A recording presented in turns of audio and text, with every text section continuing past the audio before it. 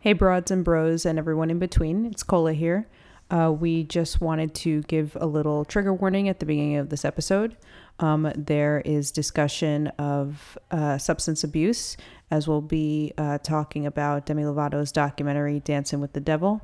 If you or a loved one are facing any kind of mental health or substance abuse issues, you can always call this hotline at 1-800-662-HELP. That's 1-800-662-4357. Thanks. Enjoy the episode. Hey. Yo, how's it going? Good. It's nice to be doing this. I always like when we can record during the day. It's my favorite. Me too. It makes things feel so much lighter and brighter, perhaps because it is lighter and brighter outside. I know. You got the sun coming in on you right now, looking absolutely radiant. Thank you. Thank you. I went for a 20-minute walk today, and I really just feel like I'm made to be in the sun at all hours of the day. Yeah, our skin, our complexion of the Southern Italian variety is very much meant for the sun, I would say. Correct. And I say this all the time, but when you're olive skinned and you don't get tan or you have not been exposed to sun, we kind of look green. Oh my Like, God. Yes. okay, so you understand what I'm talking about because Yes. people have looked at me and they're like, "What the fuck do you mean?" I'm like, my undertone, like my quote unquote paleness, is not like fair skin pale. I look green, like I look sick. Yeah. And here's how I know this is because my aunt would always, I was like a kid or we'd go over and hang out in Long Island with them, she'd look at me and she goes, "What's wrong with her?" That's all she would say. It's like, "What's wrong with her? She looks sick." And Mm-hmm. then I would freak out thinking that like, "Oh my God, am I sick? Am I not realizing that I don't feel well right now?" It's a very psychosomatic response. Mm-hmm. And yeah, that's what all it is. My mom's like, "That's just her skin tone."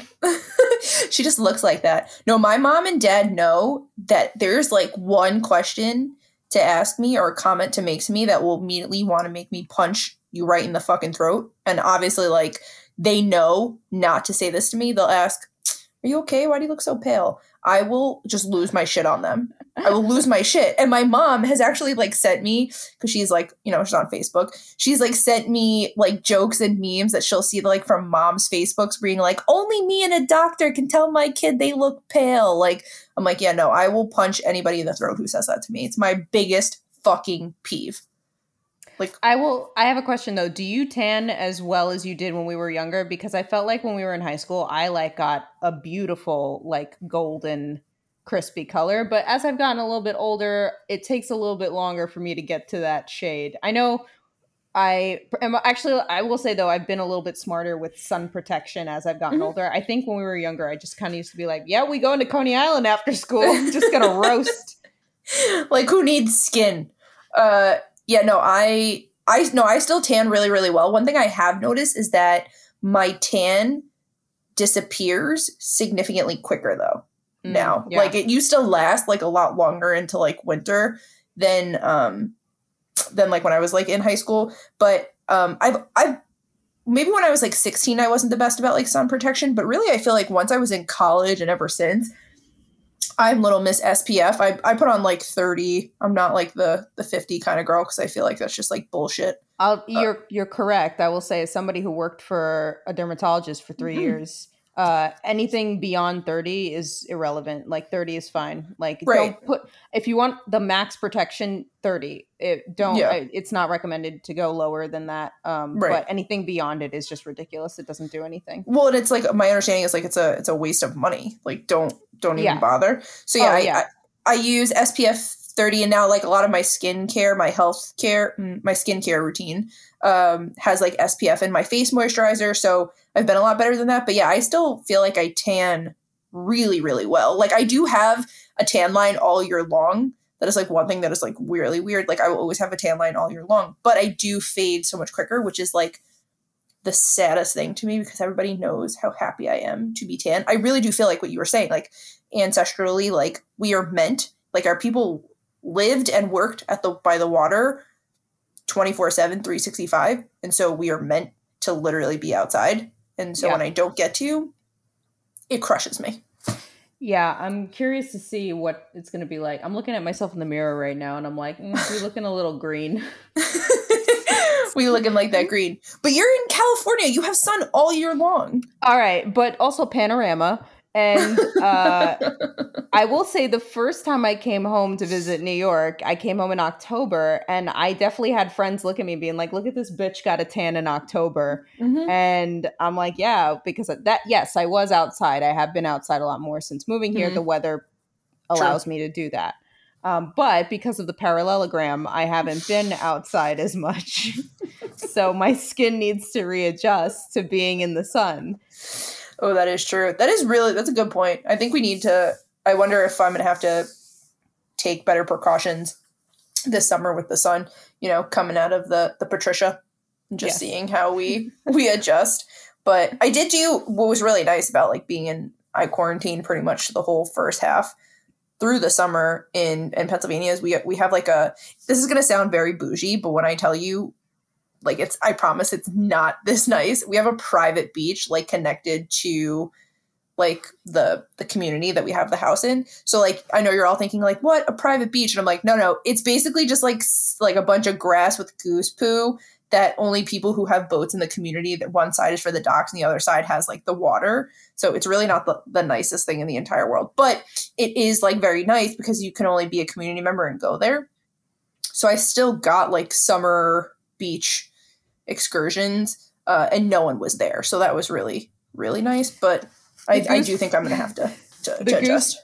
The goose poo really takes it down a notch. That was like before we started recording, and I was like, oh, I'm sweating. I have to change my shirt. I just cleaned both of my bathrooms. And you're like, weird flex to say you have 2 bathrooms. I'm like, no, the flex is when you have a housekeeper and can afford someone to clean the bathrooms, not when you have to clean both of the bathrooms yourself. That is true. Yeah, you're right. But yeah, it takes us down a notch a little bit. But yeah, one thing I know we wanted to mention, this has been brightening my week as much as the sunshine, is New York Nico's dating. Like I don't know if he's like officially settled on a hashtag yet, but this little like dating app submission thing is truly the cutest thing. Some of the videos are like a little fucking weird, but some of them make me really happy to not date men from New York. And then most of them just put a smile on my face. So if anybody has not seen them yet, please go check it out. New York Nico. My favorite is the disclaimer for the application. Like is no bozos can apply. No bozos. Like, no bozo. Look at this fucking bozo. I feel like that's a big East Coast insult. Like I was talking to my friend about this a couple years ago, being like, yeah, that's a very like, look, this fucking bozo. What was it? John Mulaney has that great joke where he's like the New York Post, I think it is, loves to use the word bozo. It's like, look at this bozo. Bozo. It's like the ranking of like what people are in the eyes of the New York Post, and like the worst thing to be is a bozo. That is very true. But also the other thing that makes me laugh, and I said it to Kristen and she was like, yo, we're going to start saying that again, is I called somebody a bum that like, was just like, it wasn't like an actual, I don't remember who it was, but we were in the store and I was like, look at this fucking bum. She's like, bro, let's bring back the word bum, because it is so humiliating to just be called a bum. So, like, it will, like, knock you off any pedestal you feel like you're on. I used to like to use that word for boyfriends that we didn't like. Yes. Because that's what it is. But also... you're a fucking bum. Look at this fucking bum. Yeah. That's also very big in New York, though. Like, they'll yell... Like, I'm thinking about... baseball is all I'm thinking about right now because the season started again. But it's like, you scream at the umpire... You fucking bum! It's so true. Yeah, I've only ever actually like heard it referred to like people that we just like do not like at all. Because when I first said it, my boyfriend was like, "Oh, you mean like homeless people? That seems a little fucked up." I'm like, "No, we don't call people without homes." I don't like to use like or people who are. Oh, what's the term you should use? I don't think bum and when those two words, in person who is without residence are not the same thing. Correct. Like bum to me is like a synonym for like he's a loser, like he doesn't have his life he's a together. fucking piece of trash. He's a fucking piece of trash. Right. Yeah.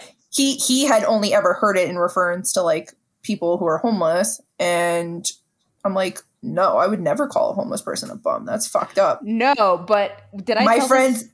my friend's trashy boyfriend, he's a bum. I was gonna say the one time, I don't know if I told this story on here, but I was walking in the city with my friend, and this homeless person had come up to us, and he was like, "Hey," he was like, "You know what bum stands for?" And I was like, "No," and he goes, "Brother under modification."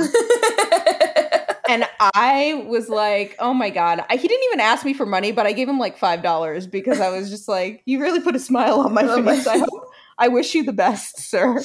Yeah. My dad, anytime we were like on subways and, like solicitors would come around, my dad's always like, if they can make me laugh, if they sing or entertain me, I'm happy to give them money. Like, yeah. Which he's gotten in so much trouble with cops because you're really not allowed to give money on the train. And he's gotten in so much trouble before with cops. And my dad's like, yeah. But like, he's playing the harmonica. Like, my dad just is always like, he fucking entertains us. He's working for this. Yeah. So I would never call somebody like that a bum versus like just like a trash human being. Like, you're a bozo. You're a bum. You're a piece of trash. You are not a brother under modification. You are not making any modifications. You are just a bum. Like I said it, and Kristen was like, oh, I felt it. I'm like, yeah, it hits you right in the chest. So we're gonna bring that back. Like, what a fucking bum. I agree. I also need to tell you what I've been saying, which again, I don't remember if I've said it on here before because time is a flat circle in the parallelogram. But I've been saying as an insult to people when they're frustrating me, what are you, brand new? No, you have not said that, but I love that one. That one is like, or act like you've been somewhere before. Oh, I love that. I say that to my students all the time. I'm like, are you brand new? Like, can you act like you've been somewhere before? Oh my God. Great. Truly just brings them right back down to earth. But anyway, I'm really excited for what we're kind of talking about. We've been obsessing over the past probably like 2 weeks now. Demi Lovato and her. So she released the documentary alongside her new album, Dancing with the Devil. And how did you like kind of find out about her release? Like, do you follow her on Instagram? So I don't. It's weird. Like, pop stars, I try to, as I've gotten older, I've tried to listen to as much kind of music as I can to, just in general, except country. Still can't do it. Sorry. Sorry to everybody who loves country music, but I can't do it. Because I like things that tell stories, and I know you'll argue that country music does do that, but those are not the stories. Actually, I would not say that whatsoever. Really? I like country music, but it all sounds like the same shit over and over again. Okay. So I'll be the first one to tell you that. Okay, great. Anyway, so I like stuff that tells a story, and usually, like, pop stuff comes up on my radar if somebody recommends it to me. But I will say it's in recent years, I would say that pop stars have been adding more of a musical, like real instrumental element to their sound, which I think in general has made me more like, oh, let me see what's going on here. But so no, I don't follow her. I forgot how it came up on my radar. I truly think I was on YouTube one day or maybe Twitter, and I saw an ad for the documentary. And I watched the trailer, and being somebody who has struggled with addiction, I was like, oh, this looks good. Like, and I knew about her overdose back in 2018. And I felt so bad when I had seen that news come out. I was like, God, that's insane. I hope she's okay. And I know a couple of her songs that had been radio hits in the past years. Obviously that always makes its way onto my radar. But yeah, that's kind of like, because I didn't follow her like religiously up until that point. We all know Cool for the Summer. Gay anthem right there. I've been revisiting that, by the way, and I'm like, yep, still great. One thing, just like a side note, Tell Me You Love Me, that album, you should definitely listen to. That is one of her best albums, if you ask me, but go ahead. Interesting, because I was going to say, I was like going back, because what I do when I discover an artist and they're not, I don't want to say discover, because she wasn't completely they're new, but they're new to you. Right. They're more new to you. Their collection is newer to me, that I'm like, once I like one body of work, then I go back and see what I like from their other. albums, and you know, I've just like dipped and dabbed in some of the other songs from the other albums, but I think that this album showcases her vocals the hands down the best. Like, because I've seen live videos of her too, and I'm like, damn, I like, aside from like Dua Lipa this past year, I'm like, I don't think I've ever said I want to go see a pop stars tour, because it's just like a lot of dancing and like blah blah blah. And I'm like, that's cool if you're into that, but not really what I go for. But I would go see that woman sing, because her voice, and I always wondered why I would see these live videos and her voice was like, God, that's an incredible voice. And then some of the album stuff, like, it seems like it's pulled back a little bit and like toned down a little bit on some songs. Sorry Not Sorry is a great song that I think showcases those vocals. But other than a couple like random spots on some of those albums, it seems like it's way toned down. Yes, up until I would say this release, which I have not stopped listening to. Same. Yeah. I'm getting goosebumps as you're like talking about it. Yeah.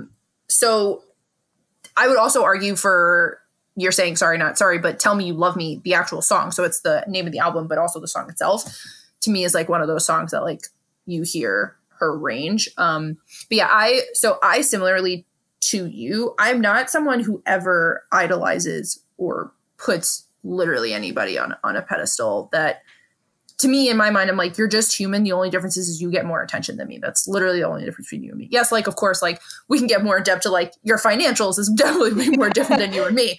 But I try not to, like, glorify people. And I think Nicole Bro would tell you that, because she works in that industry. She'll always say I'm one of her favorite people to bring to those spaces, because I'm a good conversationalist, because I won't, like, overly, like drool over people, or, you know what I mean? Like, I don't fangirl that hard. Very few people I will fangirl, especially in the pop reference world. Like, I really always struggled. Obviously, Britney Spears is probably the love of my, like, that's my queen. But that is like the only one I've ever had. Like, I like Lady Gaga, right? Like, there's all these other like diva-esque people. I like Whitney Houston and like all these other people, but Britney obviously is my queen. We're 90s kids. Like, that's who we grew up with. But then back in like 2011, Demi was also like, we have to remember, she was like a Disney kid. Yeah. And which like, did you watch those shows? No. So I had nieces and nephews that did. Like, that's why, like, I like seen her. So when I heard her, then the album Unbroken, the song Skyscrapers, which was like one of the biggest songs off of it, I remember hearing it being like, oh my God, I'm obsessed with this song. Like, who is this? And my sister-in-law was like, this is Demi Lovato. She was on, I think, not Good Luck, Charlie. It was Sunny with a Chance. That's what it was. Sunny with a Chance. She's like, this is the girl from Sunny with a Chance. I'm like, what? Is this really the same person? And then, like, obviously Camp Rock and the whole thing kind of took off from there. And obviously, like, I wasn't buying into the whole Disney character itself, but I was kind of following her musically from that, like, 2011 album, which I believe it's called Unbroken. I'd been following her from there, but then slowly, like, she released her first documentary after, like, right around the time Tell Me You Love Me was coming out. And I was following her, and I like watched the documentary, and I just like was like, I am in love with this girl. Like, there's so much relatable content and vulnerability. Cause that's why I don't really think I fangirl over people, is because there's no sense of vulnerability to them. It's almost like this untouchable, unrelatable context to them that I just do not like. Yes. And I don't feel that with her. Yeah, I agree. She popped up a little bit more on my radar, obviously, when Cool for the Summer came out, because also, like, I know she's just recently came out as pansexual, which I think is amazing. But since Cool for the Summer came out, in my mind, I was like, this girl is bi. Like, at the least. At the very least, this whole song is about oral sex. Anyway, but so then she kind of popped up on my radar after that, and I was just like, oh yeah, I remember from those shows, like, shit was good. So that's how that kind of thing. But you're right. I think the reason that, and as I said before, that pop music doesn't always grab me right away is because I like to hear a story, and I like to hear sometimes like a relatable story. You know, like, I've had my share of heartbreak, but you know, all those heartbreaks are usually about like straight relationships, and I don't really get that. I've been in those relationships before I came out, but it just, I don't know, I just could never really hear, like I couldn't relate too much, Yeah. And so I think as her career has developed, it's been nice to see her kind of, kind of come more into herself. Mm-hmm. And the documentary kind of explores this one that just came out, which, so I will say I watched the first 2 episodes of the Okay. documentary. Okay. Then I saw the video for Dancing with the Devil, which absolutely gave me chills. And it was just a beautiful piece of art. Very brave of her, very punk rock of her, honestly, to Mm-hmm. do. And then Which she's the album. she's a little punk rock queen. If you go back and watch her first really big documentary that came out, at the end of it, she's at like it's not Mayday Parade, but it's like this emo concert where she's just like screaming and belting her heart out. So I'm like, oh, she's like a little punk rocker. So like she's been like coined as like this little like poppy diva, but like she has a little bit of anger and angst underneath there. Oh, I would say significant. But yeah, it's great. And so the documentary basically explores her overdose Yep. from 2018. Mhm. It was interesting because they happened to have been filming another documentary for Yep. her that year, and then they stopped because of the overdose. So Yep. it's a little haunting even to see some of the footage like months before the overdose. And it was brilliant. And I know some people are giving her, very few though, I would say, that I've seen, but some people are giving her shit for the video, her music video for Dancing with the Devil, which by the way is a blues fucking bop. And I have never heard her voice more suited to do that song. But are giving her shit because they're saying that she's like glorifying her overdose, which is not at all the vibe that I got from that video. That video is very difficult to watch, and It is. It's a reenactment of the whole night, essentially. almost exactly. And so my sister hasn't seen it yet, but we were talking about it, and I was like, watch because I think it hit so hard because I saw the first 2 episodes of the documentary, which they go into very graphic detail about what happened. And then you see the video and you're like, oh my God, I can't believe this bitch did this. Like, if you asked me to like recreate the night, one of the nights that I had very severely almost died, like I don't know if I would be able to do that. I don't know if I'd want, like, it's hard to it's kind of hard to look that in a mirror in a way and look at yourself and be like, I can't believe I did this. I can see why people would say that, but those people to me are then so very uneducated around trauma and healing. So I think for her, being able to make like an art out of it and like be like really like get into the nitty gritty. Cause for her, she was like, I need to know every detail of what happened. Right. She met with her. So she talks about meeting with the neurologist that kind of like, cause she had 2 strokes and a heart attack. Yep. And so like it fucked with her vision, right? Like all from this overdose. And she needed to know every single detail because for her, she's like, I need to own every single piece of this, which I mean, from your perspective, I don't think there is one way in which I myself obviously don't struggle with addiction. However, something that really has humbled me. And I think either from like, obviously watching you through your own recovery, but I've never actually really told people this before, but I was seeing somebody in recovery for a really long time. And from my experience with him, my eyes were opened up to this whole other concept of recovery. And so like, I think there's so many misconceptions people get wrong about people with addiction. And so it humbled me. Like my first time in therapy, I had said to my therapist, who actually works really with teens in recovery. And I said to her, like, I was like, well, I just don't have an addictive personality. It was like something like I've heard tons of people say, I myself have said it. And she humbled me so fucking quick. And she was just like, we all have an addiction within us. Some of us have just been very fortunate to never have encountered our vice. But each one of us each one of us has an addiction inside of us. Some of us have met it. Some of us have not. Or you know what? Some of us have an addiction in a very different way. Yeah. So, like I think the most common one that like you and I would never even think of. So there's like eating disorders, but then there are people who have like an addiction to like constantly thinking about like food intake or like the body dysmorphia, which is one of the reasons I also really love Demi, is because like she struggles with that like body images a lot. So in the first documentary, I was like, oh my God, this is something I so heavily relate to. But then I think there's so many, I don't know. What do you think? What would you say is maybe some of the biggest misconceptions people have around addiction and recovery?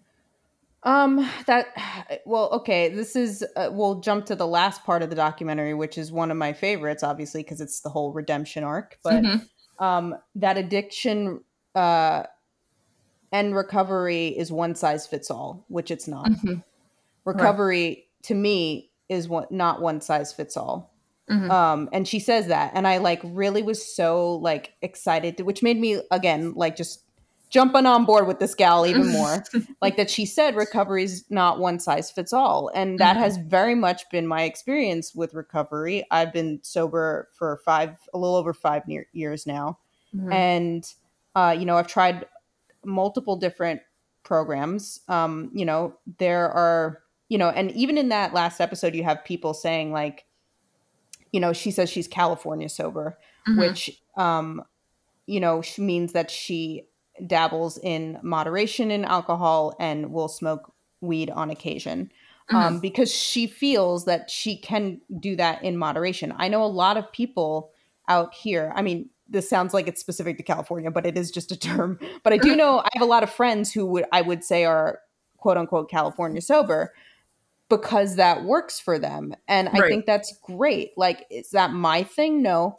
But, I know like what my thing is. My thing is alcohol, and I will never be able to have that in moderation. I know that. I can tell you that from the moment I wake up to the moment I go to bed, that will never be a thing for me. Yep.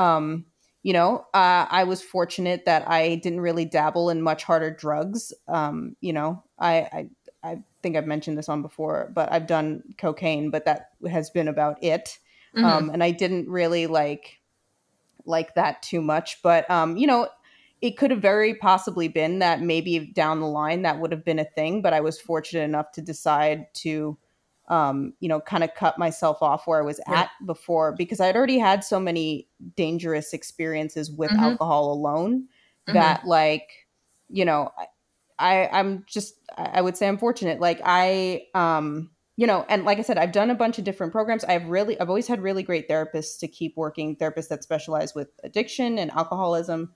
I've done 12-step work. And I think there are benefits to 12-step work for sure. And I know this might not be a popular opinion, but I'm going to say it, and I hope people don't take it the wrong way.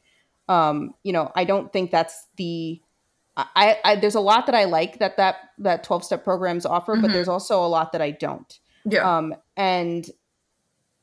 I have been able to take take the good things from programs like that.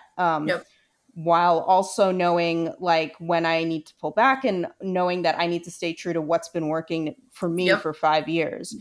So seeing her say that, this prominent, figure, was very like, it was like encouraging, and I also like that she says like, this isn't for everybody. Like, and I think that's the biggest misconception about getting sober and addiction is just like, you need to find what works for you. Yeah. Like, that's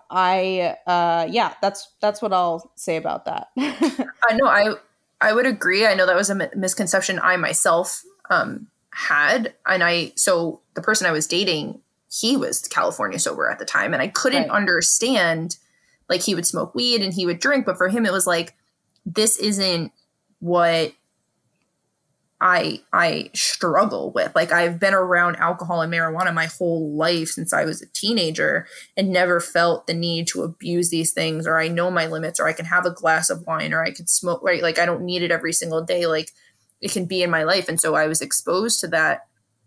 And that's why I also think like he also hated the 12-step program. He was like, that is not how my sobriety is going to look. And he was on like the harder stuff. Like, obviously it's not my place to divulge the full information, but sure. He himself had overdosed multiple times. One of those times, similar to Demi, it was fentanyl that kind of landed him at his quote unquote rock bottom. But yeah, he was like, this 12-step program is not what's going to work for me, right? Like accountability is what I need. Putting things into my life that like lets me exist in the gray area. Things like so I would agree that that's probably the biggest misconception. I think the other thing that I don't know if it's like a misconception as much is like the thing for me is people think addiction is a choice in some way. I think that was another big learning curve for me that I've gone through a lot of education on. It is it actually is a big part of mental health. And so being able to connect the two, like we can't talk about addiction without talking about mental health. And so many people think like, well, why can't they just get sober for me? Or why can't they just, right? Like you look at, like, again, we look at Demi and it's like her little, she has some of the best friends, the best support system, the access to everything. And at the end of the day, like she can't tell herself, I'm never going to do X again. And it's not a matter of choosing these people over the drug. Like it's not like that. It's really more of, this is something that you almost don't have a choice over. Yes. Sometimes.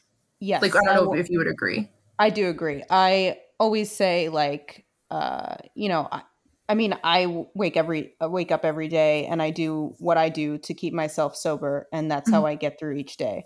Yep. You know, I can't say that as much as I want to say like, and I have probably said like, you know, oh, I'll never touch alcohol again. I was like, you know, that's not my disease though. Like that's like, it could just very well, you know, but, you know, you just have to kind of keep doing again, what works for you. What do we put in place to realize, you know, also like what's interesting is, you know, 12-step programs will describe the disease almost as like an allergic reaction to alcohol, which I think is in one way, a good way to describe it, because this is so disgusting. And I don't think I've ever said this like on a public forum before, but sometimes when I smell alcohol, I salivate, like as if you put like a steak and you're hungry in front of like, right. If you were hungry and you put like a food you really wanted in front of you, your mouth waters. So I will walk past a bar sometimes and salivate at that, which is disgusting. I mean, it's you're conditioned at the well, it's almost like a part of the disease to be conditioned. Right. Which is insane considering how many times I've been sick. You know, like a lot of people will get sick off of, you know, that one time that they drink too much and be like, oh, every time I smell that, I gag. And that just clearly never took with me. I don't know if you were at Kristen's 21st birthday, and I apologize if you were because I've damaged. Clearly, that was one of the first nights that I like got very ill from alcohol. And I can tell you right now, it was spite drinking that did that to me. Yep. So I'm the type of person, which is another thing watching this documentary that I agreed very much with, like a lot of her issues, from what I gathered, I'm not a doctor, from watching this were based around control. And I function in very much the same way. As soon as I feel that I've been put in a box or that too much restriction has been like clamped down on me, then I start to get those feelings like, well, I'll show you. You can't tell me what to do. Like this guy was like, oh, like being a dick that whole time we were at this party, and he was basically saying like, you know, blah, blah, blah. And I was like, I'll show you. I'm going to drink this whole bottle of rum by myself. You can't have any. Which is like, what normal person has that response to something? But like, it was anger and spite, which is something I know about myself, that I will use that as a way to spite, like basically the definition of cutting off your nose to spite your face. So it's like, why would you do that to yourself? You know, as if another way I think of it as well, the way my disease works is, what is that Buddhist quote that's like drinking? Anger is holding on to anger is like drinking poison and expecting the other person to die. Yeah. And that is literally how I function, where, you know, like I know that when I have that substance, you know, with me, that's what I will do. Not in every situation, but in, you know, certain situations. A lot of those, right. So it's just like, oh, you think I'm X, Y, and Z? Watch me destroy myself, you know? So There's that also. But see, these are all things that I've learned about myself, like through recovery, that then help me to kind of manage how I am day to day.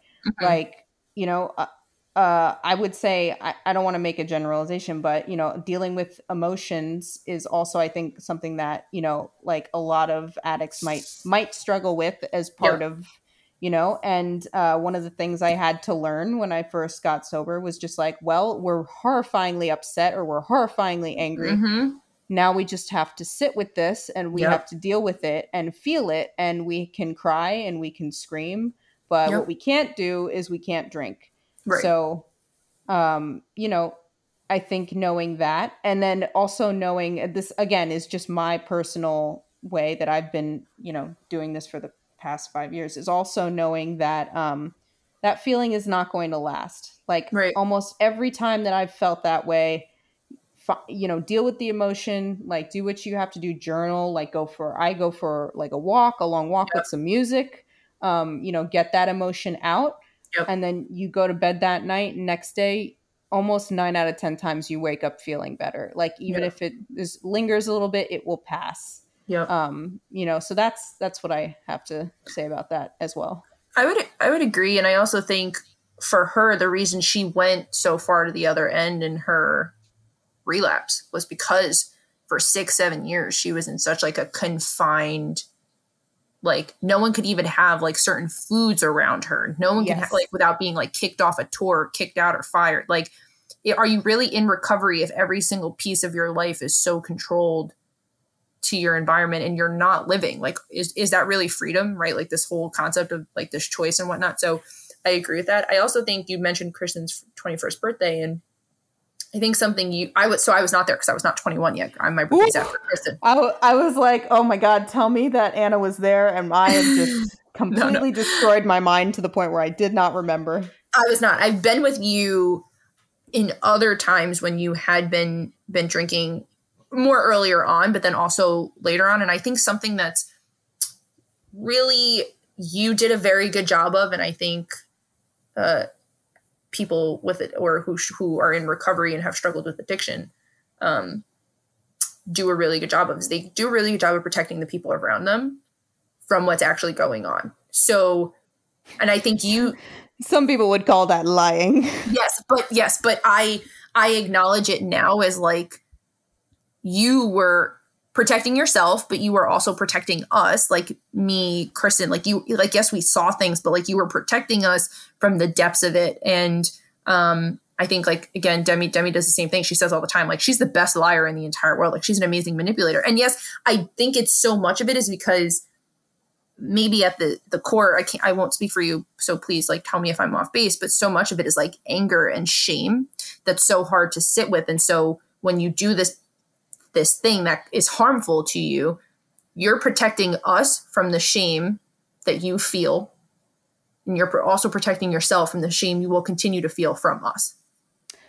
Yes, I would say there's definitely an element to that of it. One of the things I used to do, if you recall, when I would get too drunk, is I would like to start fights. Yep. You were I also remember one night you were, it wasn't like, and I'm not trying to like make you feel shame or feel bad, but no, I knew this was going to be the discussion going into this. So I do remember a time where, yes, you started fights, but also you would like kind of like zone out to the people around you. It was almost like the way you detached from me and Kristen. Like, I remember one night I felt like I was like, I hardly saw Cola tonight, but also like, I don't, like, is she okay? Like, she's not really talking to us. It was like you went into like such a dark place that I think that was always what was really hard for also me to watch.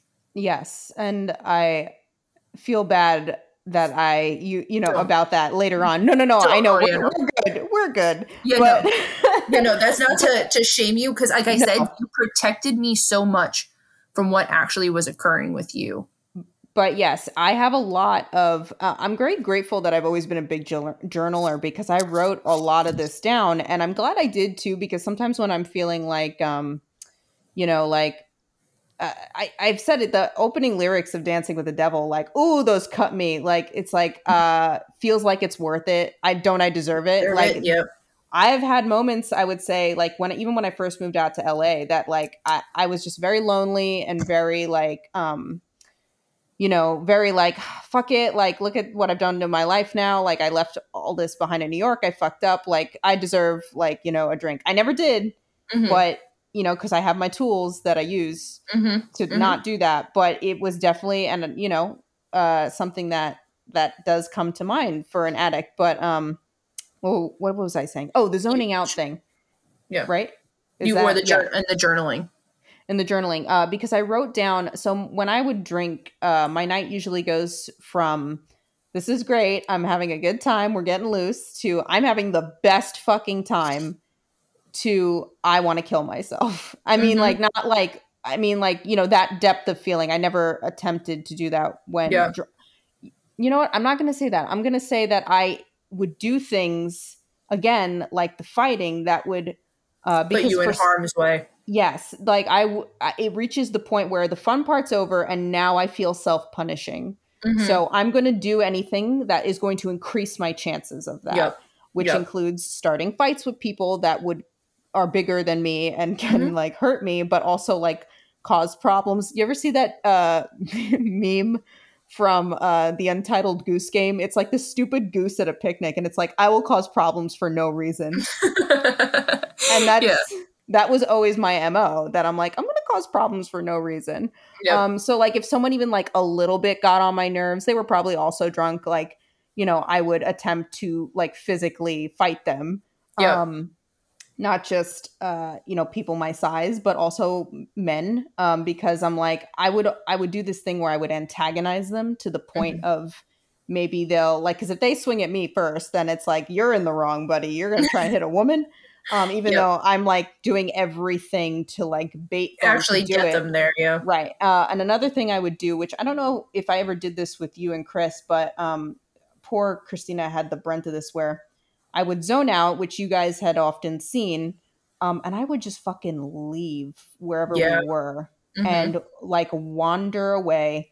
I hate that I had to put her through that, because I just remember one night I left this party and we were in we were somewhere in Brooklyn, but we were near like the Pulaski Bridge. Okay. And I remember like just stumbling up the stairs. I walked all the way back to Queens, like drunkenly, didn't tell anybody that I left. I was like borderline blackout, but I remember walking on the bridge and it's like 3 a.m. Like, and like, so I wasn't intending to do anything like, I wasn't like, I'm going to jump off this bridge, like, but those are actions that are like, that's a very dangerous thing to do by yourself in the state you're in. So, so it got like, and that's, that when you're getting to that point consistently, and it took like years to get to that point consistently, I wouldn't say as soon as I started drinking this, I was like this. Yeah.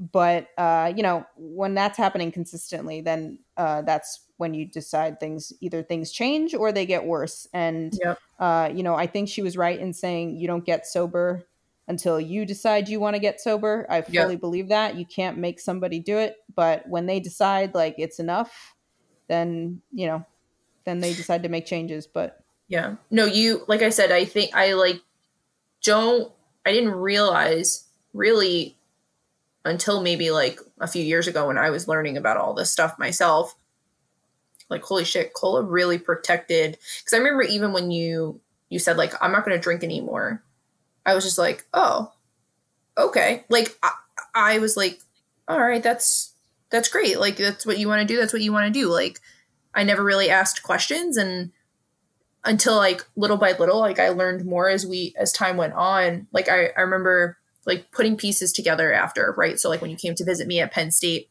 you were in a really, really dark place, and I was really trying to like help you, because I feel like we've always kind of understood each other on a very different level that like maybe this is how I assumed it. I'm sorry if I'm wrong, but no, you're nailing it. we didn't have to explain a whole lot, right? Like you could say things to me and it wouldn't need a whole lot of explanation. Like I would kind of just get it, and I would never like, or I never tried to make you feel bad, or like, I'm a very guilt-free type friend. Like whatever the fuck you do, whatever the fuck you say, I'm not going to make you feel guilty for it. I'm not going to make you feel like this is never a space you can come back to, or judged by. And so I'm like, maybe I should have asked more questions. But then I'm like, I see now, like, you were literally just trying to protect me from being like, because I never really thought of you as someone who was an addict or in recovery until you said the words yourself. Yeah. I just thought of you as like no longer drinking. This is just my friend Chloe, and she doesn't drink anymore. Like, I never thought of it any other way but that. My first therapist that I had when I got sober, who was very experienced in working with people in recovery, basically, I used to joke about it, which is something that I also love to do when I don't want to talk about something serious, where I'd be like, oh, heads up, the fire truck's coming down my block. I know, it makes me feel like you're in Brooklyn. I live on the same block as a fire station. But I used to joke about it with friends and some of our mutual friends that, like, people said it to me too. They're like, you're like a functioning alcoholic. And I'm like, yeah, I am a functioning alcoholic. And I was like, and the key word there is functioning. But it's like, if you take the alcoholic part away, like, life gets a lot easier. And yes, I did hide a lot. Because I would just go off and, like, everybody's at a party, and, like, you start to notice things like, I'm the only one getting like this all of a sudden, like at this level. Because I don't know if a lot of you knew this, but I used to mix a lot. And I don't tell or people, drink straight. I drank straight a lot, but, like, I also, like, I would mix without a care in the world. Like I'm telling you, like, I am the person that I'm like, you give me the green light and, like, we're off to the races. Because the first time I mixed, like, that whole, like, liquor before beer, you're in the clear. Like, the first time I did the reverse and I didn't get sick, and I, like, was mixing things, and I was like, and I was just like, that's bullshit. Like, I can do whatever I want.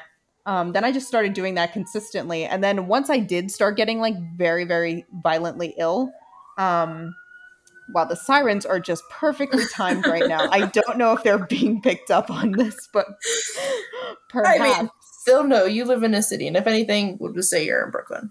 Anyway, this is an authentic experience right now. It's like this is the only fire station sending trucks out right now. Okay. Anyway, the point is, once or even if I was, like, taking medication because I was sick a lot. I would get sick a lot. Like, just not, like, physically ill from drinking, but, like, my immune system was very poor. And I would tend to be, and you guys always used to joke, just like, I feel like you're always sick, right? That was, like, always the thing Kristen used to say. And I would always be on some kind of medication. Like, I would just Google until I found the answer that said it was okay to drink with whatever medication I was taking, which the answer, it's never okay to drink with medication. But you found that one Google source that was probably, like, some 20-year-old kid being like, yeah, it's fine. Yeah. And that's a one-way ticket to hallucinate, let me tell you. But it's, I would do a lot of that in private. And you wouldn't know, like, because who's taking stock of, like, what I'm ordering at the bar, or where I'm at the party, and what I'm drinking, like, you're just kind of, like, bopping around. And if you think nothing's wrong with your friend, or they don't have a problem, which is even addressed in the documentary when, before Demi's relapse, she says that, I told my friends that I'm going to smoke a little weed and have a drink. And, like, if they don't know that your real vice is, like, the harder stuff, then they don't see that as a problem. Like, so kind of like that, where I was just like, oh, I'm just going to get drunk with everybody this weekend. It's like, you're not seeing me be like, I'm going to order a shot here in between my rums. Or like, if I'm at the bar, like, I know one of my other friends that was in recovery, infamous for, because we'd always be like, how'd they get so fucked up so quick? When they were at the bar being like, oh, I'll go get us our drinks, you were like, cool. They, like, order 2 shots for themselves, take it, and then bring it back, right? Like, so it was always in secret that, like, they were secretly getting more fucked up than the rest of us. Yeah. I will never, I mean, like, the night that I, like, had my little rock bottom there, I was drinking whiskey from a flask I had purchased. And, my friend, like Christina and Chris, like disappeared, at one point, and then I was going shot for shot of tequila at the bar with another friend of mine who also didn't realize that like I had a severe problem. Yeah. And when they came back, they were like, she was just face down on the bar. We don't know what happened. Like, and it's just like, but no one else at the party knew that I was drinking whiskey all night, like Mm, before that. And the irony of it is, I will never forget this, is the photo is still on my Instagram, but I took a picture of the flask that night because it mhm, was New Year's Eve, which I think might be a lot of people's, you know, rock bottoms. But mhm. the flask says best intentions on it. Hmm. And I definitely don't know if I had the best intentions, but There's some irony there somewhere. well, also the irony is the flask has been missing ever since that night. I never found it. Don't know what happened to it at this party. Probably threw it somewhere. Probably someone took it away from me. If they Yep. found it on my person, maybe it just, I have never seen it since then. And I felt like that is like a sign Yep. when I've had plenty of flasks throughout my life. I thought it was a cute little fashion accessory. Who knew? Yeah, then it would go missing. That is pretty wild. I think the other thing, and maybe again, perhaps it's a misconception, is this concept of rock bottom, right? Like, is that every single person has to have like you're cut off, you're broke, you're homeless, or now like you're kicked out, you can't make rent, you can't function at your job. Like, again, this whole concept of like what we have thought addiction is, like, we literally know nothing, like, as a society. Like, it's so shunned and talked about. And one of the things I like loved about Demi's documentary, the last episode, where she like talks when she's cutting her hair, right? Oh, I All this love shit that that. was put on me, those gender norms, I wanted it off of me. Like, I wanted everything off of me, because all these things are constantly existing, especially with addiction, in silence. Yeah, I think the other misconception is like rock bottom does not look the same, just like recovery does not look the same for everybody. Like, thank God we did not need to send you to a hospital to get your stomach pumped and a tube shoved down your throat. I will say a couple of those times I probably needed to go to a Yes, hospital. yes. But like, you didn't wake up in the hospital with the tube stuffed down your throat and you're like, okay, I need to get help, right? Like, Right. Yes. Well, I it's, woke up on the floor of my apartment and my friend was like, maybe we need to think about like what next steps are, yeah. basically. What would you say then? So, similar for her, like Demi says, like, I can't exist in the black and white. Like, that for me is too restricting, because like you said, that mentality of, if you shove me in a box, I'm gonna claw my way out and I'm gonna fucking go the whole other side. What would you say is your mind frame that helps you stay in your space of recovery? That's a good question. Well, I all of the where I've gotten to in my life now in the past 5 years, I know that I will lose it if Mm, you know what I'm saying? Like yep. that is always a good thing that keeps me right. Knowing that all these good things, my girlfriend, my job, my life, like don't get me wrong, I had a pretty good job even when I was active in my alcoholism, but I was not like it wasn't smooth sailing by any means, and Mm-hmm. I things just kind of become harder. I think what I need to know is that the box, and again, like I said, I've worked a bunch of different programs, and will 100% respect anyone who says like 12 steps are like the way it Yeah. is and that's the Yep. way you got to do it. And I've met some great fucking people. Mm-hmm.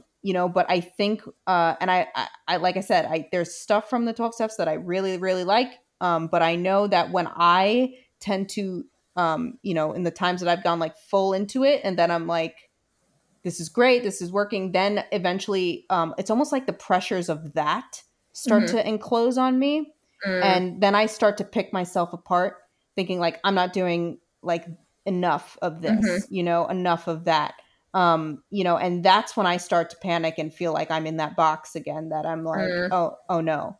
um Like, I need to get so out. yeah. So, and not out as in like I'm gonna fall off the wagon, No, but no, it no, does no. But put this that is, it puts that similar pressure, and that's something that I've talked, with my. This is also, I'm being very candid to a lot of strangers right now. So, but when you uh, think about it, Isn't that what Demi just did? Yes, but she is a multi-platinum pop star, and I am a woman in Los Angeles. Yes, but what I mean by is everybody's story is inspiring Right. somebody else's story. True. So I mean, so yeah, when I feel that, I feel like I need to take a step back and remember like that stuff is good, but I've also worked really hard to kind of keep my own thing going that I'm like this is what works for me. Like I'm not, like I said, I'm not California sober, but for my friend that has struggled with the harder stuff, she's California sober, and honestly, like she is thriving. I've never seen her like so happy, and I think that's great that that works for her. Mhm. Doesn't work for me, but like whatever it is that is your thing, like Yep. that's awesome. Like whether that's and I appreciate too at the end of the documentary they do have people in there that are like fucking Elton John, that he's like it's either abstinence for everything, or like otherwise you're gonna relapse or whatever. And I don't Right. know if I don't know if I agree with that, but I appreciate the other perspective on that. Right. Right. Like, and I think that's fine. And, he can say that and still have plenty of respect for what she's doing and how she wants to do it. And I think most of all, that's what's most important. Like, however your friend or you or whoever is deciding to do their recovery, you should respect that. And respect that because again, like we don't, like we can go on till kingdom come about like why people relapse and why these things happen. Like I've heard people with 40 years relapsing, and then I've heard just as much as I've heard people with like 3 months relapsing. So it's a tricky disease. Like there's no like clear thing. And so I think the most that you can do is to figure out what works for you and then work that. And she even says as well, like just because this works for me doesn't mean it works for you. Right. And I respect that as well, because it's like, yes, put that message out there that everybody needs to find what's best for them. There's also not that pressure if she does fall off the wagon or whatever, if she does relapse or in her recovery. It's not a disappointing great big throwing away the last 7 years of hard work or the last 5 years for you of hard work, right? Like they still count. Like the efforts and what Of you did in course. those 5 years like still count. So if I think that pressure of the relapse, I think that's what so much many people crumble under is I've been so well for so long. I've been so well for don't fuck it up, don't fuck it up, don't fuck it up. And then you stand in your own way and then you fuck it up. But you don't fuck it up because you were sober or you had been sober or you had done all of that work. It's just a matter of, all right, that wasn't the best decision. I'm going to go right back to what I was doing before, but now I'm going to alter it to make sure then that doesn't happen again. Like it's that grace a little bit that she is kind of talking about. She's like, I can't exist in this space. And I don't know if you feel the same way about your recovery, is like, I need this space to know I'm human and that what I'm doing right now does matter no matter what happens tomorrow. Yeah. And a lot of, different programs will say, yes, we know we're not perfect. And I agree. But I also see a lot of people, when they come back from relapse, they're like, it's because I wasn't working this program hard enough. And I'm like, that, I don't think that's, I don't put that on yourself, like Mm-hmm. that's a lot of like, that's a lot. Mm-hmm. And, you know, so there that might be a little bit more where I disagree, like because I think it's just the nature of addiction. Yep. It's a um beast.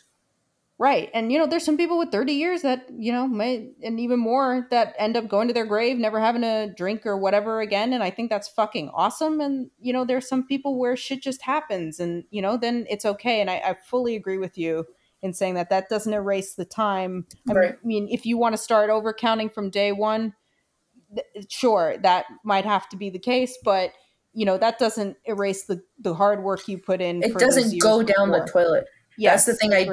That's the thing I don't like is like, and I think that's a lot of the pressure again from the guy I was seeing that put me under. He normalized it so well that like in a way that was so digestible, because I think that label also has a lot of pressure, right? And I think that's where she was also talking about how Demi was like, I was the poster child for this, or Yeah. I was talking at conferences about this. So it's like the pressure of even the label of being in recovery to some extent is such a pressure that like the pressure is usually what or is a part of what gets people to addiction in the first place. So now you're putting pressure on yourself to the recovery piece. Like that is a cycle that is bound to repeat itself in a bad way. So it's like stop breaking that or start breaking those chains. Right, I agree. I think I'm the type of person that does put that similar amount of pressure on myself. Whereas when I feel that I, you know, don't have to live up to any, and I can't even imagine. First of all, the expectations I put on myself can't even be like close to what she was feeling as like that person in the Oh public yeah. spotlight. But I also respect her doing this whole kind of documentary because heroin is like that's a heavy fucking drug. That's not a tried it to try it drug, Mm-hmm. and we often associate that with maybe more like you don't associate heroin with pop stars. How often do No. you? You know, No. like so That's for her not to that's come, not glitzy or glammy. it's Like not a Coke glam drug. Coke is a Coke glam. Coke is a glam drug. Like that's like the rich white people drug. Like heroin is your grunge, gross, like dirty, right? I Like mean, that like that's the perception, right? So, yeah. like, that's the public perception of these types of drugs. So, like when people heard that Kurt Cobain had a heroin addiction, they weren't just like, well, that's a surprise. Yeah. Like, That adds up. right, because of the nature of the music and X, Y, Mhm. and Z, but like you very rarely associate that with pop music. Mhm. And so just even her coming out like and saying like, yeah, I had a heroin problem, or like what else did she say? Oh, crack cocaine too. That's Yep. another one. She did meth as well. And meth. Yeah. Like those are big guys right there. So You don't just like you said, you don't just try meth.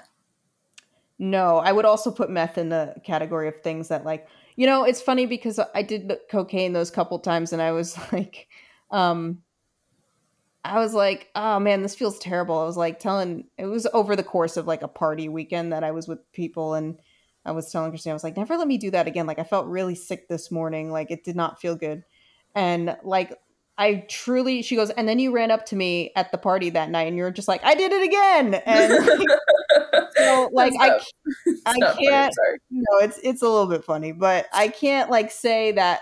I mean, again, I'm thankful that I never thought what comes after this. Like Mhm. what should I try next? Because Mhm. that's when, I think that's when we dip into like getting into more trouble. And I would say, like you said, everybody's like bottom is kind of different. They would call probably what I had a high bottom. Mhm. Um, Mm. but yeah, I'm okay with that. Like I don't need to go into like rooms or anywhere like coming in with this gnarly fucking story, because what I had to endure felt like gnarly enough for me that I was Yep. just like, you know what? I don't like the feeling I get. Like even like like so many things like make me dizzy now. Like I have a problem with dizziness. You dizzy bitch. That's why I constantly am calling myself a dizzy bitch, because like I don't know if it's a result of having like all of this alcohol, you Yeah. know, uh, Your equilibrium for sure. it's very not what it used to be since I stopped drinking. Which was it was I remember that was usually like when I knew like this is going to be a bad night, because when things, and actually that weekend I came to visit you at Penn State, I was not feeling good. And I Mhm. remember sleeping on your couch with my little trick with the one foot on the floor, because I was like, the room is like shaking. Like when the room Didn't I shakes, teach you that? Because did you? I think I did because I learned that when I was like 11 years old from one of my cousins who got drank way too much and we were all in a hotel room and I woke up and the bed like how like the mattress was like Yeah. pushed over and it was just like the oh god like the box spring. I was like what Yes. the fuck happened here, and because the floor was too high off the ground, like the bed and the floor were too high away from each other, so his leg wouldn't reach. So he had to create a floor for himself to stop the room from spinning. So he put It's his foot on it's the box truly spring. the worst feeling. Like that, like more so than the smell of alcohol will trigger me like nausea or anything, Mm. because I used to drink to the point, and I don't know if you've ever experienced this on like a one-off situation, but where if I I couldn't keep my eyes open because if I Mhm. opened my eyes, the room was shaking like so violently that opening my eyes was painful. Yep. And I've had many experiences. I experienced it that night when I came to see you. I didn't tell you that that's what was happening. Yeah. I was just like, I'm just a little dizzy, but like truly, like I thought if I opened my eyes, I would vomit. Mhm. Because nothing was like everything was going just like people can't Mhm. see me, but I'm like, imagine like you shaking your computer screen like violently, and that's how you see everything. Like I have a particular memory where I'm in the bathroom at Amity Hall and I'm holding onto the toilet to try and stabilize like The my room. world, the room, Mhm. because I cannot get up. I Mhm. cannot like it was just so painful and oh god, absolutely would not. I don't want to ever experience that again, you know? Yeah.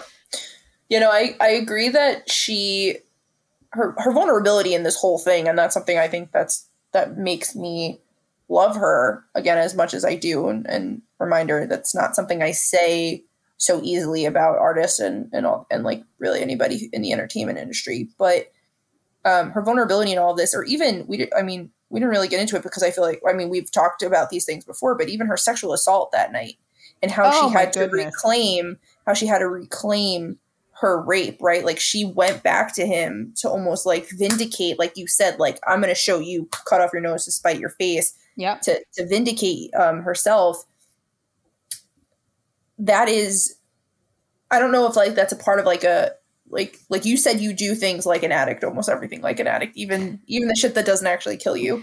I wonder Yeah. if that is very similar for her, is like that part of recovery, or that part of being an addict is like the things we think will make us feel better don't make us feel better. It actually makes things worse. And that's where I wonder if that's what she did in doing that. But regardless, her vulnerability through the whole docuseries in this album is like I cried through a few songs, Dancing with the Devil, and obviously the video, like I got very, very emotional. Because also like what an imagery, right? Dancing with the Devil. Yeah, it's because that's again, that's like the big guys. That's like heroin. That's meth. That's like I mean, But the devil can be anything, whatever your demons might be. I think it implies obviously more than just those things, but mhm, that's the extreme. That obviously put her where she was completely, that night. completely. Um, so I know that's your favorite, or one of your favorite songs. What are your other favorite songs off the album? Okay, we are so in sync because I was about to start wrapping things up with what are your favorite songs. Okay, so Dancing with the Devil, man, I've been like playing that shit on repeat. Hmm. Again, gonna do it till I hate it. And uh, so there's that. I really like. Oh man, Met Him Last Night is just a great duet with Ariana Grande. Like that is some like, She's ooh, another the one. vocals. I love Ariana Grande. Like See, I again, not don't to the listen to her. No, she's a powerhouse, Ariana Grande. yeah, maybe I need to take a dip into that as well. But that duet is fucking phenomenal. So I really like that one. Trying to think. I should have this pulled up in front of me because What surprisingly, I did don't you know them all by what did heart you yet. think? I'm curious. What did you think of her cover of Mad World? Oh, okay. I would say, okay, I like the cover because I love that song. Tears for Fears, great Same. song. But I understand why it's on the album, but it didn't need to be. I felt like that's the only one that I'm like, I could take or leave that. Like, only because it sounds, so she says that was her favorite song from when she heard it in Donnie Darko, which also was one Mm, of my favorite movies as a kid. But it sounds very similar to that version that is in Donnie Darko. So it's like, hmm. when I hear a cover, I want to hear like a twist on it that's like Yep. makes it a little bit more like, oh, this is this person's version. This is Not that she yours. didn't, right. Not that she didn't like nail it because it's a great song. It sounds great, but that's the only one that I'm just like, this is okay. Yep. But yeah, sorry, Met Him Last Night, Dancing with the Devil. Um, what Other People Say, The Art of Mm, Starting Over, and Melon Cake was definitely in my head this morning. so Uh, good. yeah, and California Sober is a great Hmm. song. But honestly, it's so hard to pick a favorite because this is one of those albums that, much like the albums I like to listen to, and again, this is probably why for a pop album it appeals so much to me, that you just need to listen to it in order. Like that's the only Yep. way that you should be. I mean, yeah, I'll go one off and pick my favorites and bop to those, but it's best when being listened to in order because it's amazing. So when I texted you that I gave it the first listen, I was like, I need to give it a second listen. I wasn't listening into an order because I didn't realize on my CarPlay it was on shuffle. And I was like, so I was like, okay, I like this song. I like this part of the song, but you're right. Like, this is one of those albums that you have to listen in order because it's like, it's telling a story in a way. I would say I really love ICU, her lullaby to her sister. It's really I also just love the play on the concept of like ICU and then intensive care unit. I did like the play on that. But it did resonate a little bit harder as like, again, someone who has been with somebody, cared about them while dating them in recovery. And then also like, even as when I think of you, I'm like, that's something I would want, like, that help. I think of myself as like Madison hearing it I love that. Like you, or like, you know what I mean? Like from that type of perspective of like what you want to be there for the person who has to like be a part of, or who wants to be in your life while you're also on this path of recovery. So that's kind of how I thought of that song. And that's what I really, really loved. Yeah, there isn't a song I'm like, oh, I could do without. I would agree. I think she did an amazing job on the Mad World cover, but that's because she's just an amazing voice. Yes, exactly. But like, you're right. I don't think it didn't play a part in the storytelling the way the other songs did. Yes. It felt like a one-off, but again, I will say, have you heard Sunset? Because that was on the deluxe edition. And honestly, I'm like, I don't know why this song wasn't on the album. I definitely recommend listening to it. It's on Spotify, but that I feel like could have replaced Mad World, and I would have been chill with that. But either way, it's a great. She put it out as a B-side.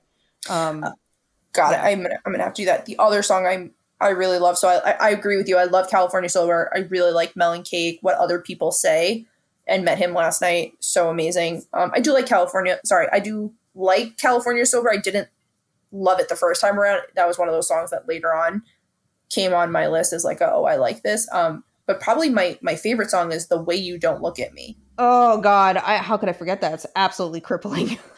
Devastating. Like the fact that she's basically saying that, like, I almost died. I was in a lot of pain through these drugs and these overdoses and my sexual assault and all the things but nothing hurts more than this. Like the way you don't look at me, or the things you don't even realize I pay attention to. Like she talks about like how she lost 10 pounds in 2 weeks because you made a comment about, and I myself, like I'm more coming to terms with the fact that, and like me and my therapist, bless her soul, is kind of like, she's not going to tell me what I identify with or like what I'm struggling with, but she's like definitely been like more pushing me to look in the mirror when it comes to like my eating habits and my food and like my own body dysmorphia and things like that. So really like that. I was like, that is something that I 100% have done myself before. Like someone's made a comment about how I looked in something and I straight up just stopped eating.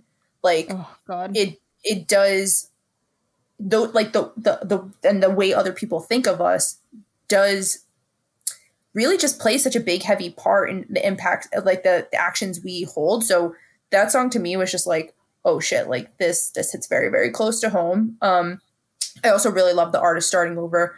Also, Anyone.